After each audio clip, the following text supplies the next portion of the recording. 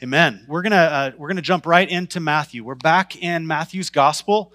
We are in chapter 9, verses 1 through 17 this morning. We've been just kind of rallying through Matthew. We took about a year off after the Sermon on the Mount all summer last summer, and now we're jumping into Matthew chapters 8 through 12, and then we'll take a break after that and probably go to the Old Testament or something there. I'm not really sure what this fall looks like yet from a preaching perspective, but Matthew chapters 8, 9, 10, 11, and 12 are all about Jesus' authority and his healing and people really wrestling with the fact that he is coming as God, that he is coming as the Son of God who has mercy on sinful people. And so we see in these opening pages that people are wrestling with the identity of Jesus. And so this passage in Matthew 9, 1 through 17, black Bibles around the room, I want you to open those up, use the table of contents if you need to, fire up your Bible on your phone, or hopefully you brought a Bible with you. I want us to be reading the words on the page. We're going to get to the passage here in just a moment. But this passage opens us up to three surprising ways that Jesus is good to the undeserving. And then he'll tease the new covenant coming. He'll tease his death that is coming as the story progresses. In Matthew's gospel, we are brought face to face with people who recognize Jesus' unique authority. He's healing. He's setting people free from disease. He's delivering them from demonic oppression. He is speaking to the weather and the water, and it's obeying him and listening to him. He's teaching as one who has authority like no one that they have ever heard in their lifetime.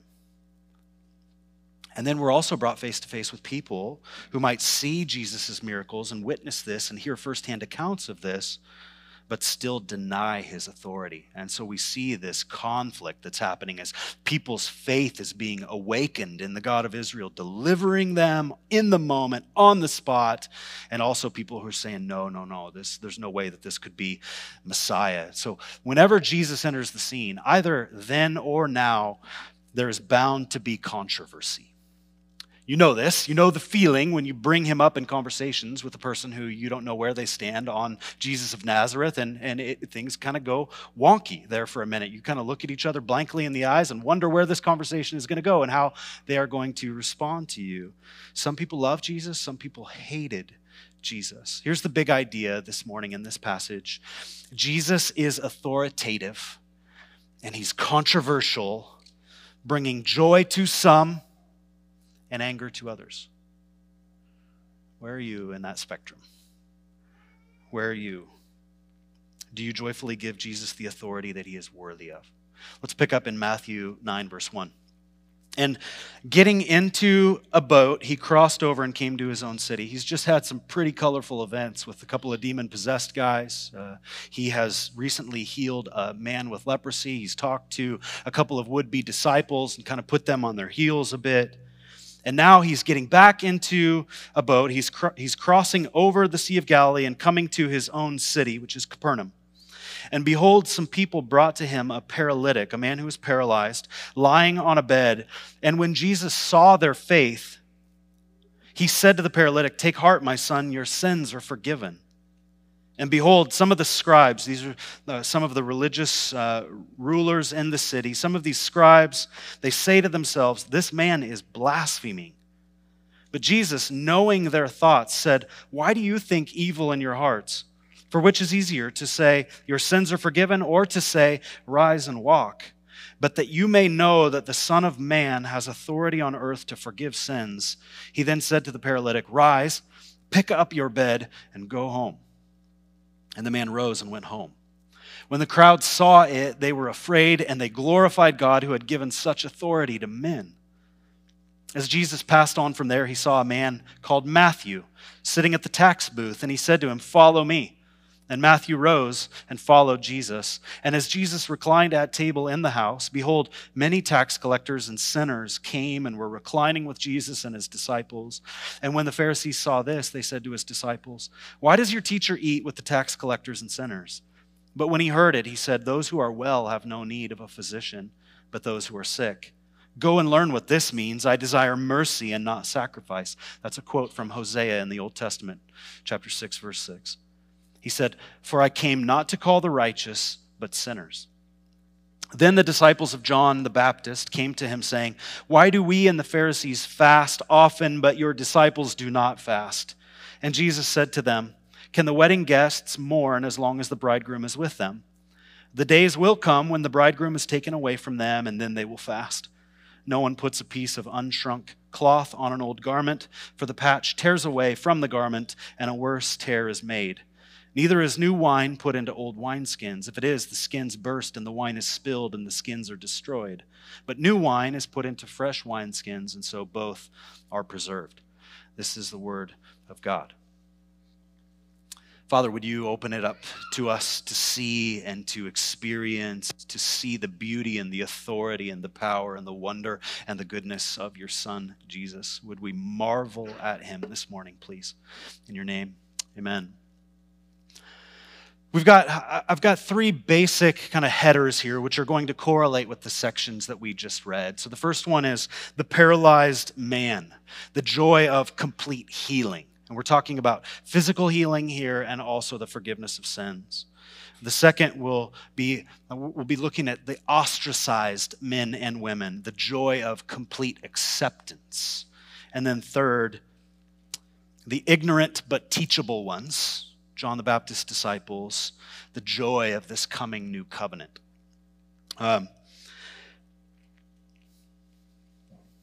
Complete healing is a miracle. Has anyone here ever seen somebody completely healed before your eyes? There's a handful of hands, but by far you're in the minority. It awes us. It's fairly rare in our day to see it with our own eyes, especially physical healing.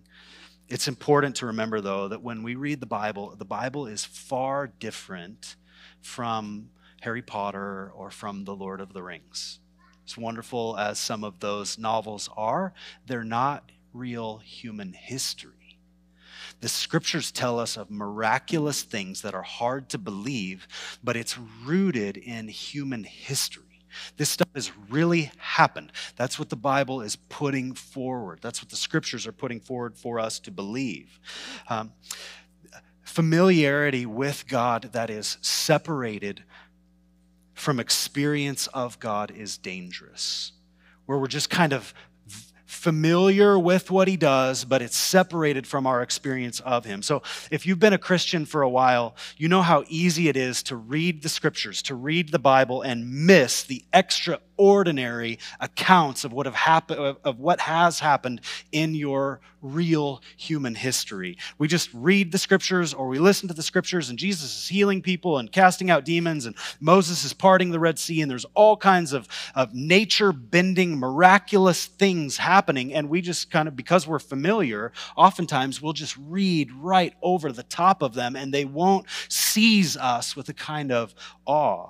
But I want to just call us to remember, what are we reading here? This is rooted in our real history. This is not fable. This is not myth. Jesus had real flesh, kicked up real dust by his feet, had a real look in his eyes, really went to the bathroom, really spoke to people, really had a zip code in our history. After some considerable events over the last few days, Jesus heads back to his mission base, the city of Capernaum, near the Sea of Galilee. Mark and Luke both record this account of Jesus healing the paralyzed man in their Gospels, but Matthew tells it in a peculiar way. It's sort of free of all of the colorful detail. by stripping away the detail. I think what Matthew and scholars believe what Matthew is doing here is trying to give the reader, a razor-sharp picture of Jesus' authority. We cannot miss this. That's what Matthew is aiming at, gunning for here. He wants us to see and to wrestle with the authority of Jesus of Nazareth. Now, here is the critical detail that shapes how Jesus sees the faith of these people. One of the Gospels says there were 4 people who carried the paralytic into Jesus' presence. This account in Matthew says Jesus sees their faith and then speaks to this man. He speaks healing to this man. There's a crowd around Jesus. The other Gospels tell us that there's a crowd around Jesus of Nazareth here, and these people carrying their paralyzed friend cannot get into the house where Jesus is teaching. They can't even get to the door, and so they innovate. They carry their friend up to the top of this ancient Palestinian home, and they begin to tear back the roof tiles on this home. It's not like our house. It's a little bit more, a little less permanent than our, roofing materials are. And they start to tear back the roof, and they somehow innovate again and figure out how to lower their paralytic friend, who, if he bites the dust in front of them, that's going to be bad, right?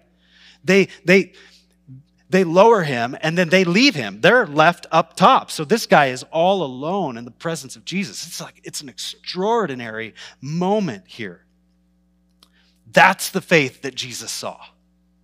He sees their faith. Now, faith, our trust in God, it results in action. So whether tearing back roof tiles, whether staying sober, or whether waiting for your friend to be open to the gospel, faith is active. It moves us forward actively. It is not passive. Now, faith can actively wait on purpose. It can stay put and wait for God to move, as we are, even just surrounding the conversation of this building down 16th Avenue in Post Falls. Or it can make you really break a sweat and eke it out and go and open some doors, trusting that God is going to move and is going to answer. In this case right here, though, the faith of one man's friends makes an extraordinary impact on his life. And their faith was controversial. And their faith was potentially really offensive. They push all of their chips in on Jesus' mercy. So think about this. You tear back the roof tiles of a house that you don't own and lower your friend in the middle and stop Jesus mid-sermon. And you are up top, able-bodied, and your paralytic friend is at the mercy of whatever Jesus or the homeowners want to do in this moment. So imagine kind of the look and the expectation in his eyes as he's waiting to see how in the world is Jesus going to react. I don't know, guys. I don't think this is a good idea. And he's like getting lowered. He doesn't have any control over that, apparently. If Jesus was offended, they have a serious problem on their hands. If the homeowners were offended, same. But they came to Jesus with 3 things that Jesus really values: faith, hope, and love. They had faith that Jesus could heal, they had hope that he would heal, and they had love for their friend that beckoned them forward in this kind of bold intercession. Jesus' first word to this guy, right out of the gates: take heart, my son. Take heart means take courage. Have courage. And then he calls him my son. It's a term of endearment, generally spoken from the older to the younger. Like in this moment, this guy is safe. This is going to be okay. If these are the first words out of the guy who's teaching with authority and who has control over this situation, I think I'm going to be okay. Jesus' second words: your sins are forgiven. He wasn't there to have his sins forgiven. He was there to have his legs healed. He was there to be made physically well. But Jesus speaks with authority. He is authoritative and he is controversial.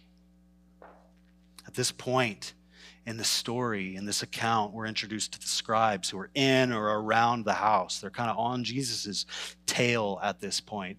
If Jesus is a mere man, and he's saying things to someone like your sins are forgiven, he could potentially be writing checks that his humanity can't cash.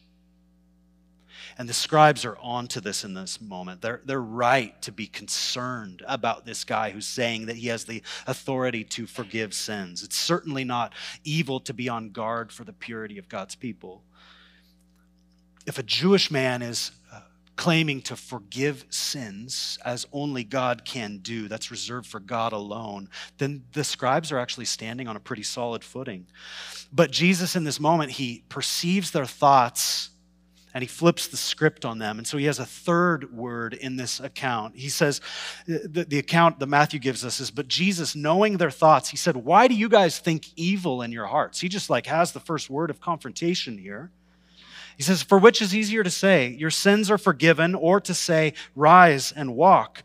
But, you got to see this, but that you may know the Son of Man, that's a favorite title of his for himself out of Daniel chapter 7, has authority, that you may know the Son of Man has authority on earth to forgive sins. He then looks and says to the paralytic, rise, pick up your bed, and go home. And the guy gets up and he goes home.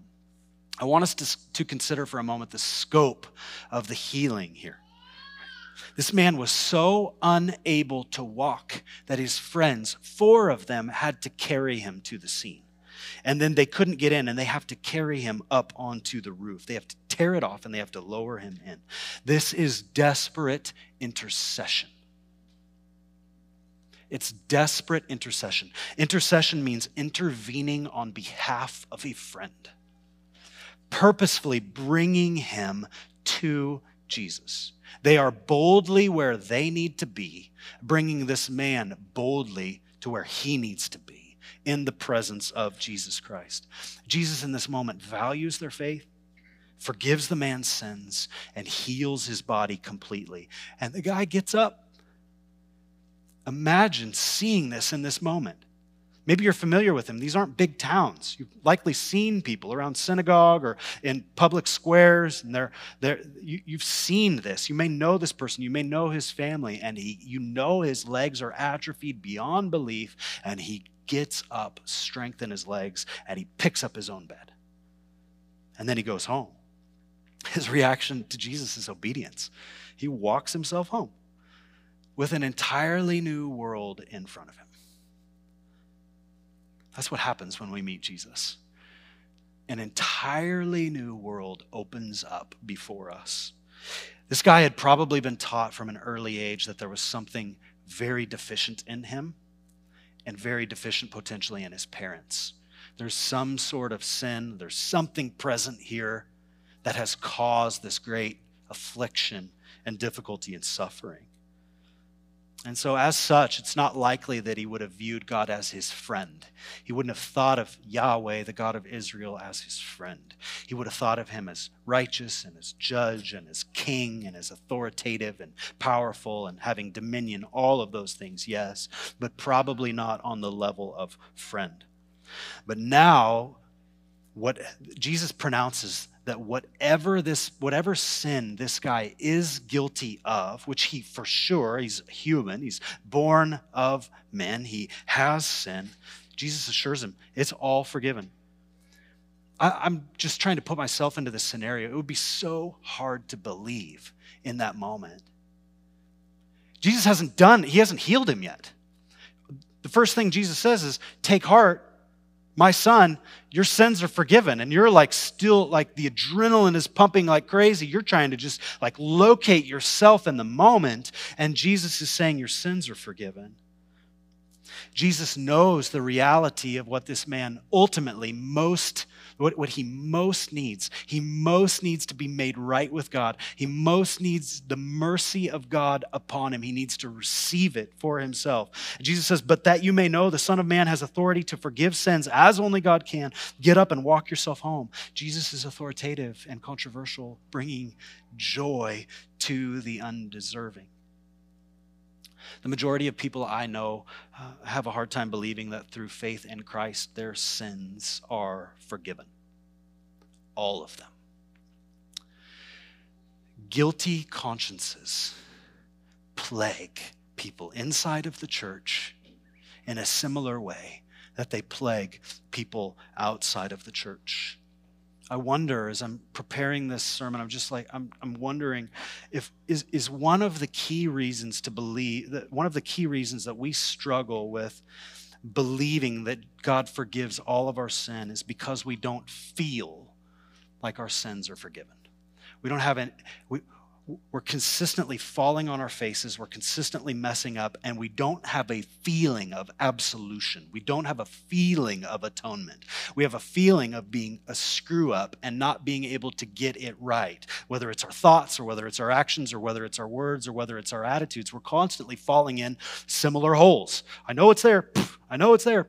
Like that seems to be our story. And then, and so many people I know, just based on their personality or maybe based on their upbringing and the home and the family system that they grew up in or the church system that they grew up in, guilt is just a regular part of your relationship with God. But I need you to hear this, Christian, follower of Jesus, disciple of Jesus. I need you to hear this. God's forgiveness does not depend on your feelings. The forgiveness of God offered to us in the perfect Son of Man who has gone to the cross to die for our sins and been raised on the third day. He has said to all who believe in him, you will never be put to shame. The forgiveness of God does not depend on our feelings. When the crowds see this, they're afraid. They glorify God. That means they give him praise. They start chattering. There's some buzz. How is it that God has given authority to such men? They're still wrestling with the identity of Jesus, and rightly so. He's still unveiling his authority to them. Jesus is authoritative and he is controversial, bringing joy to the undeserving here. Now, the crowds are the undeserving, and they're getting in on this joy. Have you ever seen another person experience the benefits of coming to know Christ or having their prayers answered, and you get stoked for them, and you start to buzz internally because something good has happened to them, and you're all giving credit to God? That's what's happening in this moment. Matthew wants us to read this account. He wants his readers to imagine themselves there, worshiping this man who could be God, is God, and recognizing that he really has come from God. Jesus has come with the authority of Yahweh. So what else does Jesus have authority over? This leads us to the second part of this passage, the ostracized men and women, looking at the joy of complete acceptance. God is holy. He is undefiled beyond what we are capable of imagining. I could drone on for the next 2 hours here trying to describe God's holiness to you, and it would be absolutely weak and feeble and insufficient. You may get a better picture of his holiness than you have now, but there are no ways that a human being can describe the majesty and the wonder and the holiness and the purity and the set-apartness of God himself. The Bible describes him all over the place as a righteous judge. Times in the Old Testament and the Hebrew Scriptures describes him as a consuming fire. The beginning of our Psalms open up in Psalm 1 and 2 like this. Blessed is the man who walks not in the counsel of the wicked, nor stands in the way of sinners, nor sits in the seat of scoffers, but his delight is in the law of the Lord, and on his law he meditates day and night. The psalmist here is describing the separation of the righteous person who obeys and loves God with heart, soul, mind, and strength, and also the difference between the wicked person who rejects God. In Proverbs 3:33, the scriptures say, the Lord's curse is on the house of the wicked, but he blesses the dwelling of the righteous. So this is just a quick sample of the kind of language that is all over our Old Testaments and all over our New Testaments as well. So the thought that a holy God set apart completely as creator over creation, the thought that he would identify himself as a friend of sinners, it's illogical in some ways as we're reading the scriptures. And so it breaks us a little bit. It breaks our imagination. It breaks our understanding of scripture unless we know the whole story of the Bible, particularly Genesis 1 through 3. Everything in the scriptures, you can just pull threads constantly from Genesis chapters 1, 2, and 3, all the way through to Revelation chapter 22. The whole story is integrated. From Genesis chapter 3 on, God is on a rescue mission of sinners. That's what he's doing in the world. He is redeeming. He is calling people to himself. He is covering their sin. He is making a way back to fellowship with him and communion with him. All humanity is incriminated over our sin. Every single human being who has ever lived deserves hell, deserves judgment. That's what we deserve. So the scriptures say things like, all like sheep have gone astray, or there's no one righteous, no, not one. According to the scriptures, nobody deserves the grace of God. The best, most law-abiding citizen and the thuggish Antifa, terrorist, all hopeless apart from the redeeming grace of God. All. And the whole Bible has this for its main theme. God is on a rescue mission to seek and to draw the hopelessly lost to himself in order to remake them, you and I, entirely, and name them sons and daughters. Such were some of us. Such were all of us. Cut off from the grace of God. But a moment came, a friend came, a word came, belief came, faith came by the grace of God to us. And we recognize that Jesus is Messiah. He draws us in. He renews us. He regenerates us. He extends his mercy. We see it. We can acknowledge it. We begin to speak of it. And then he uses us to do the same and to spread us as little statues made in his image, moving statues over the whole globe. Jesus finishes up his business in Capernaum, and this is where we see in one sentence how Matthew got in on following Jesus. Matthew is a tax collector. He's at work. He's sitting at the tax booth. And we don't see all of the details in Matthew. We just see the sharp details. Jesus sees Matthew, calls him to follow him, as a disciple would do to a rabbi, and Matthew rejects the riches that are his from being a tax collector. And he gets up and he begins to follow Jesus. Matthew obeys him. Matthew follows his word. He accepts his word. He becomes a disciple of Jesus. And they find themselves at a house with many tax collectors and infamous people, sinners. Their gospel accounts tell us that in Mark and Luke that this was actually at Matthew's house. He starts inviting his friends. He experiences some grace, some acceptance, maybe a new shot at becoming a good Jew again, a good Israelite again, and he begins to follow Jesus. But it seems like the Pharisees are on Jesus' trail by this point, probably because word is getting out that he has claimed to forgive sins, which is a show of his non-visible to us authority. But he's also healing people and doing uncanny, like miraculous events. The natural world is obeying his voice. And so people, they see and they hear accounts of his visible, witnessable authority as well. And these Pharisees, they come itching for a fight. They don't come directly to Jesus, but they take a back door to his disciples and they begin questioning these disciples. Why is he doing something so intimate like sharing a meal with people who are so unclean? According to Jewish law, you did not eat with tax collectors. You did not eat with sinners. That would make you unclean. Jesus is authoritative and he is controversial. He brings joy to the undeserving, and he brings anger to those who think that they are deserving. We need to understand this in this moment. Just a quick aside and an application to our lives.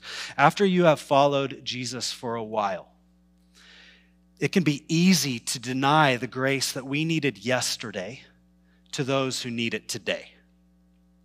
We can just forget that God has done a tremendous work through the Spirit of God, the work of Jesus Christ on our behalf to clean us up. And we are 10 years later, not where we were 10 years ago, but we have a tendency to pomp and to puff ourselves up and to look at other people as if the grace of God is not available to them in the same way that it was available to us.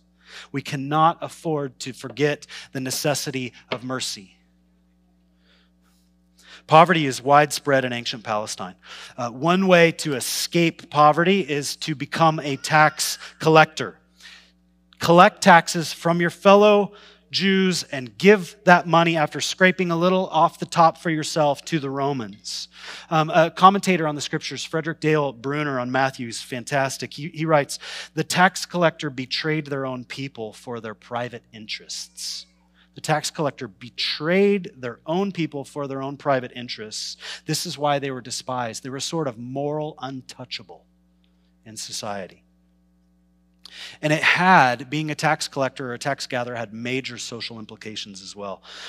So William Barclay writes this. He's a historian on Matthew. He says, by Jewish law, a tax gatherer was debarred from the synagogue. He was banned from church. Banned from church.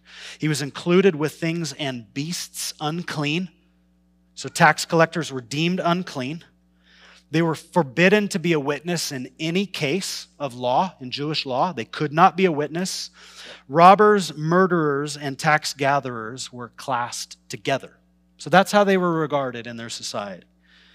So the fact that Jesus calls Matthew to be his disciple, and that Jesus was so willing to gather with other tax collectors over a meal and engage them as human beings made in the image of God, shows in a striking way the depth of his forgiveness of sins. His willingness to include the unclean. He is authoritative and brings incredible joy to the undeserving. And he hears he overhears these Pharisees questioning his disciples, and he intervenes, perhaps shielding his disciples from more pressing questions about a man that they're still trying to figure out, about things that they don't yet fully understand. And so to these Pharisees, to these morally serious ones, Jesus appears way too casual. He's way too easy on sinners. He's authoritative and he's controversial. He brings anger to the deserving, those who believe that they're deserving. And what Jesus does in this moment is he argues from common sense. He says, those who are well have no need of a physician, but those who are sick. And then he appeals to Scripture. He's appealing back to the Hebrew Scriptures, into Hosea. It's a book that is all about the mercy of God extended to the undeserving. And he says, those who are sick need the physician. Go and learn what this means. I desire mercy and not sacrifice. That's the quote. I desire mercy and not sacrifice. For I came not to call the righteous, but sinners. To say, go and learn what this means to these scribes and to these Pharisees is brazen and it's confrontational. The Pharisees are highly educated people. They're keepers. They're teachers of the law. They are the ones who are used to being in the driver's seat and saying, go and learn what this means to the people. And now Jesus is flipping the script and he's actually saying it to them. He has positioned himself in spiritual authority over them. In the context of Hosea and in this context, Jesus is not devaluing sacrifice. In both cases, God is arguing that there is an order here. He's saying, I don't desire sacrifice. He's not saying that. He's saying first the moral law and then the ceremonial law. First the heart, then the action. God wants mercy in front of sacrifice. Jesus seeks disciples whose hearts lead their hands. Can you hear that this morning? That's what he's seeking of you. As a disciple, he's looking for a man and a woman and a child whose heart leads the hands. Love the Lord with all your heart, with all your soul, with all your mind and your strength, and your neighbor as yourself. I have not come to call those who think they are righteous, but those who know they are sinners. And this is what God has been doing since the garden. This is what God has been doing with humanity since Adam and Eve and since their exile from the garden. Which leads me to the third portion of this passage here, the ignorant but teachable ones, the joy of the new covenant. Now, we're going to see another group of people come to Jesus and question him. There's some tones of conflict here. The disciples say, hey, why do John the Baptist's disciples, why do we fast often, probably twice a week, according to a Jewish law that had been written in after the time? Fasting is not commanded twice a week in the scriptures. It's commanded once on the Day of Atonement. But Jewish law has developed over the centuries, and they're fasting twice a week, and they're holding people to it. The Pharisees are doing this. John the Baptist's disciples are likely doing this. And so this interaction here with John the Baptist's disciples toward Jesus is a pretty straightforward interaction interaction. But to me, at least, where it feels confusing is the parable that Jesus uses, or these two metaphors that Jesus used to differentiate the old covenant from the new covenant, where he talks about sewing a new patch on an old garment because that new patch will rip and tear away from the garment, or putting new wine into old wineskins. In the process of fermentation, wine expands, the wineskins would fill with air and they would stretch. And so if you've got old wineskins that you put new wine into, those are already stretched wineskins. You put new wine and then it ferments and then it bursts the skins. So Jesus is saying, no, you use new wineskins, new wine, and that will preserve the wine there. He's using wine as a metaphor for the new covenant, the bread of communion, and the cup, the blood of Christ. These things, they've confused me my whole life, probably because I don't put wine into wineskins and I don't patch my clothes. I just don't, it takes a minute for us to get into the historical context, and we do need to do some work there. But the point that Jesus is trying to make here is that the old covenant gives way to the new covenant. That's the point that he's trying to foreshadow here. The old covenant is on the brink of fulfillment, and a new age has arrived in him. He's fulfilling one in order to bring another into effect. So think about this for a moment. Just if you're wondering, could I simultaneously live under both old covenant and new covenant? Would that be confusing to us? What if you were to live under the sacrificial system? And so as you send before God for part of your atonement, if you were to bring an animal to the priests at the temple and to sacrifice that animal for the atonement of your sins, while also trusting that Jesus is the once for all sacrifice for your sins, would that be a little bit confusing? This is the first time in Matthew that Jesus foreshadows his death, which along with the resurrection is what brings the new covenant. His death and his resurrection are going to be what bring the new covenant into effect. It's also the first time that he calls himself, or he refers to himself as, the bridegroom. The bridegroom in the Old Testament was Yahweh.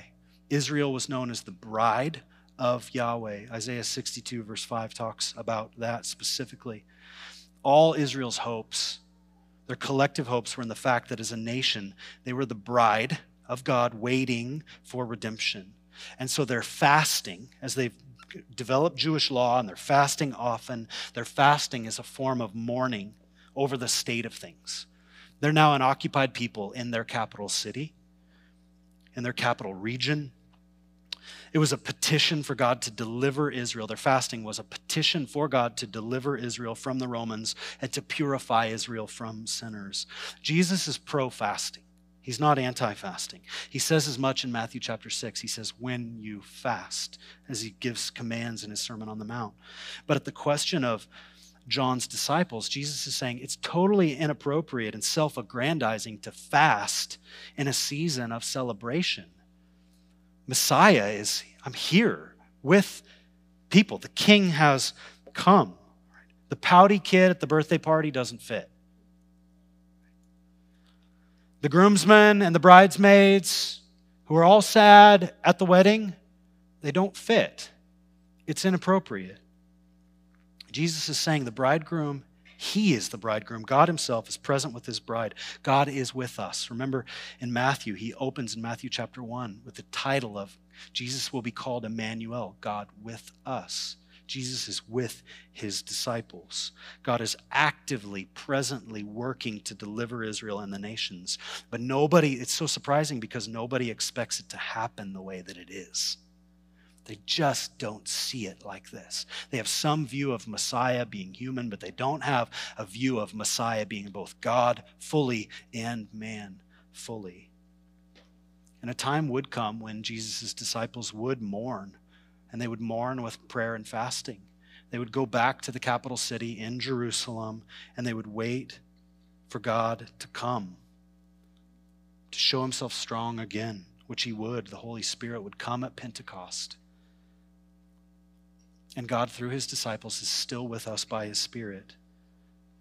The Spirit of God is confirming continually for us. He's interceding. confirming for us, preaching to us Jesus' authority, giving us joy as his people, and angering the world who continues to reject him. That's the reality of the world that we live in. We should not be surprised when the world is angry. When the world is angry at us, takes aim at us, rages at our crisis pregnancy centers, rages at us, at our churches, our buildings. When federal law is passed, we should not be surprised at the rage. We cannot return rage for rage. We must return mercy even if it costs us. It's the way of Christ. And it takes a far stronger person to remain merciful in that kind of intense hostility and persecution than to just rage back and to throw some blows. I want to ask you, church, here's where we close. How do you view Jesus' authority? How do you, the person in your seat, the person in your flesh, in your skin, how do you view Jesus' authority? What's your view of it? Does it cause you anger? Is that the season of life that you're in right now? You're dealing with illness, sickness, fractures in relationships, something that has really got you off kilter. Your own besetting sin. You're constantly like falling in a hole. Are you angry? Like, God, why will you not deliver me? Does his authority cause you anger? Does his authority cause you joy? Here's what I want to ask of you this morning. Think, how can you respond today to Jesus' authority? What does it look like for you to respond today to his authority? What has he been asking of you that you're too casual about? I have a long season of my life, a decade fully, where I knew he was speaking to me, and I would lean in for a minute and then just go off chasing the sin that I was so appetized over. But he was constantly talking to me in my spirit, and I had disregarded it to such a degree that his voice became distant to me. But I would imagine that there are people here gathering with us today where his voice feels distant, but if you stop and you think about it, he's still speaking to you. He's still talking. He has not shut you out and shut you off. What does it look like for you to respond to him? Can you show him in a way that the Spirit of God names for you the worth and the respect that he deserves? The table, the bread, the cup, they slow us down to see and to feel and to regard and to notice Jesus' authority. Every week as we come to the table, the bread and cup remind us of the mercy of God available to his people, who through his beloved Son's life brings each of us into his family and assures us of complete acceptance. Our forgiveness, our sense of acceptance is not dependent on how we feel about it, but on God's declaration to us. So I want you to take heart this morning, church, as you come to the table this morning. Would you pray with me? Father, speak in a way that only you can, by your Spirit. Exalt the worth and the goodness and the authority and even the controversy of your Son. Wrestle us down to determine which side we are on, who we will give our allegiance to. And may it be by your graciousness and by your power at work in us that we give our allegiance to your Son. And whatever it is that you're calling us to, a moment of obedience today, Lord, would we be obedient and humble servants, coming to you with open hands, saying, if that's what you want, Lord, I'll go, I'll do, I'll say, I'll be, I'll wait. We love you. In Jesus' name, amen.